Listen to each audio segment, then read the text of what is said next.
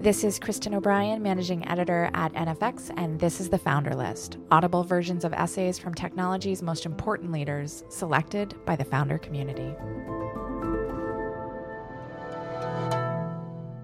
Satoshi Nakamoto's white paper that first introduced Bitcoin to the world was posted to bitcoin.org in 2008 and outlines the idea behind Bitcoin and how the system works. Read by NFX. Abstract. A purely peer-to-peer version of electronic cash would allow online payments to be sent directly from one party to another without going through a financial institution. Digital signatures provide part of the solution, but the main benefits are lost if a trusted third party is still required to prevent double spending.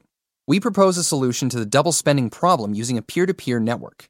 The network timestamps transactions by hashing them into an ongoing chain of hash-based proof of work, forming a record that cannot be changed without redoing the proof of work.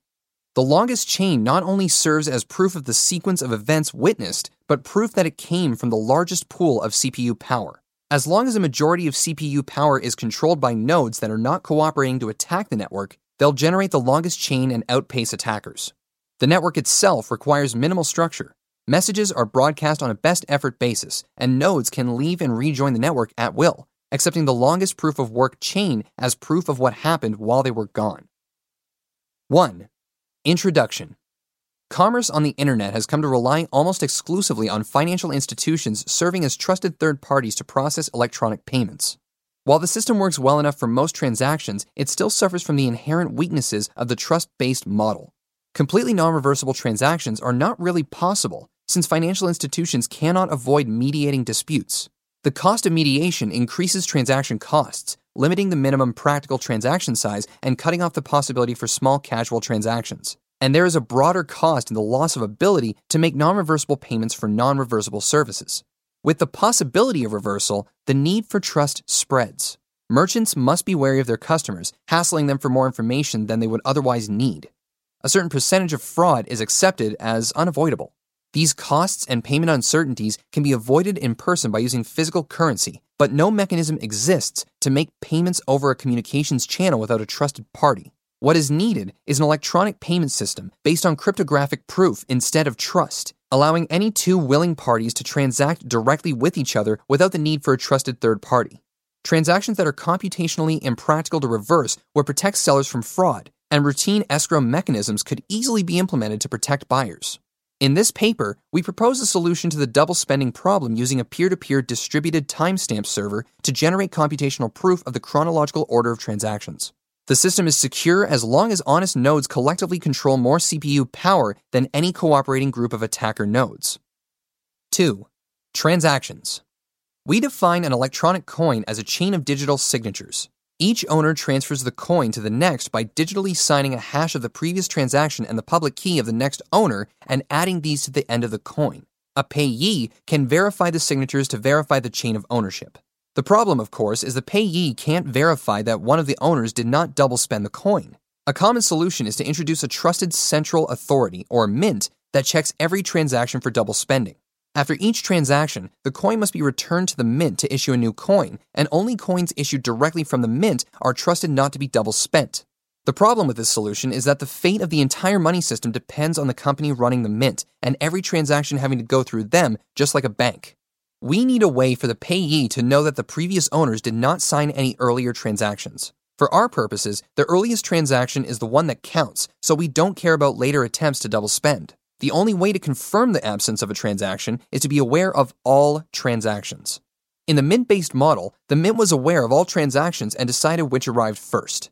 To accomplish this without a trusted party, transactions must be publicly announced, and we need a system for participants to agree on a single history of the order in which they were received. The payee needs proof that at the time of each transaction, the majority of nodes agree it was the first received. 3. Timestamp server. The solution we propose begins with a timestamp server. A timestamp server works by taking a hash of a block of items to be timestamped and widely publishing the hash, such as in a newspaper or Usenet post. The timestamp proves that the data must have existed at the time, obviously, in order to get into the hash. Each timestamp includes the previous timestamp in its hash, forming a chain, with each additional timestamp reinforcing the ones before it. 4. Proof of work. To implement a distributed timestamp server on a peer-to-peer basis, we will need to use a proof of work system similar to Adam Back's Hashcash, rather than newspaper or Usenet posts. The proof of work involves scanning for a value that when hashed, such as with SHA-256, the hash begins with a number of 0 bits. The average work required is exponential in the number of 0 bits required and can be verified by executing a single hash. For our timestamp network, we implement the proof of work by incrementing a nonce in the block until a value is found that gives the block's hash the required 0 bits. Once the CPU effort has been expended to make it satisfy the proof of work, the block cannot be changed without redoing the work. As later blocks are chained after it, the work to change the block would include redoing all the blocks after it. The proof of work also solves the problem of determining representation in majority decision-making. If the majority were based on one IP address, one vote, it could be subverted by anyone able to allocate many IPs. Proof of work is essentially one CPU, one vote. The majority decision is represented by the longest chain, which has the greatest proof of work effort invested in it. If a majority of CPU power is controlled by honest nodes, the honest chain will grow the fastest and outpace any competing chains. To modify a passed block, an attacker would have to redo the proof of work of the block and all blocks after it, and then catch up with and surpass the work of the honest nodes. To compensate for increasing hardware speed and varying interest in running nodes over time, the proof of work difficulty is determined by a moving average, targeting an average number of blocks per hour. If they're generated too fast, the difficulty increases. 5. Network. The steps to run a network are as follows. 1. New transactions are broadcast to all nodes. 2. Each node collects new transactions into a block. 3. Each node then works on finding a difficult proof of work for its block. 4. When a node finds a proof of work, it broadcasts the block to all nodes. 5. Nodes accept the block only if all transactions in it are valid and not already spent. 6. Nodes express their acceptance of the block by working on creating the next block in the chain, using the hash of the accepted block as the previous hash. Nodes always consider the longest chain to be the correct one and will keep working on extending it. If two nodes broadcast different versions of the next block simultaneously, some nodes may receive one or the other first. In that case, they work on the first one they receive, but save the other branch in case it becomes longer. The tie will be broken when the next proof of work is found and one branch becomes longer. The nodes that were then working on the other branch will then switch to the longer one.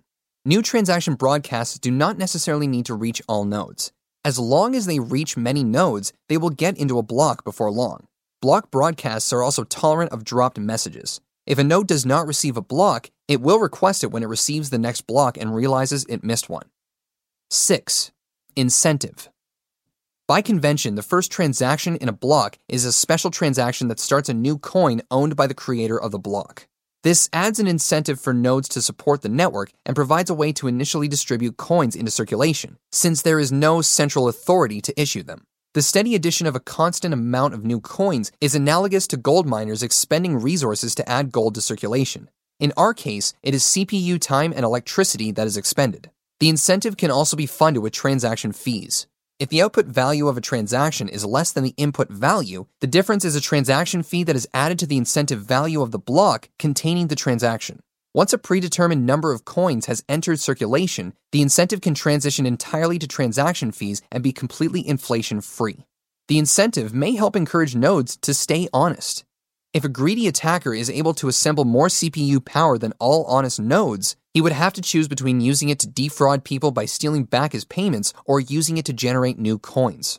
He ought to find it more profitable to play by the rules, such rules that favor him with more new coins than everyone else combined, than to determine the system and the validity of his own wealth. 7. Reclaiming disk space. Once the latest transaction in a coin is buried under enough blocks, the spent transactions before it can be discarded to save disk space. To facilitate this without breaking the block's hash, transactions are hashed in a Merkle tree, with only the root included in the block's hash. Old blocks can then be compacted by stubbing off branches of the tree. The interior hashes do not need to be stored.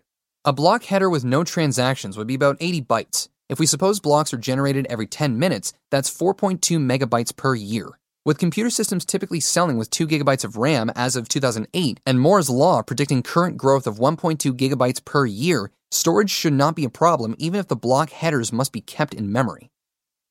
8. Simplified payment verification.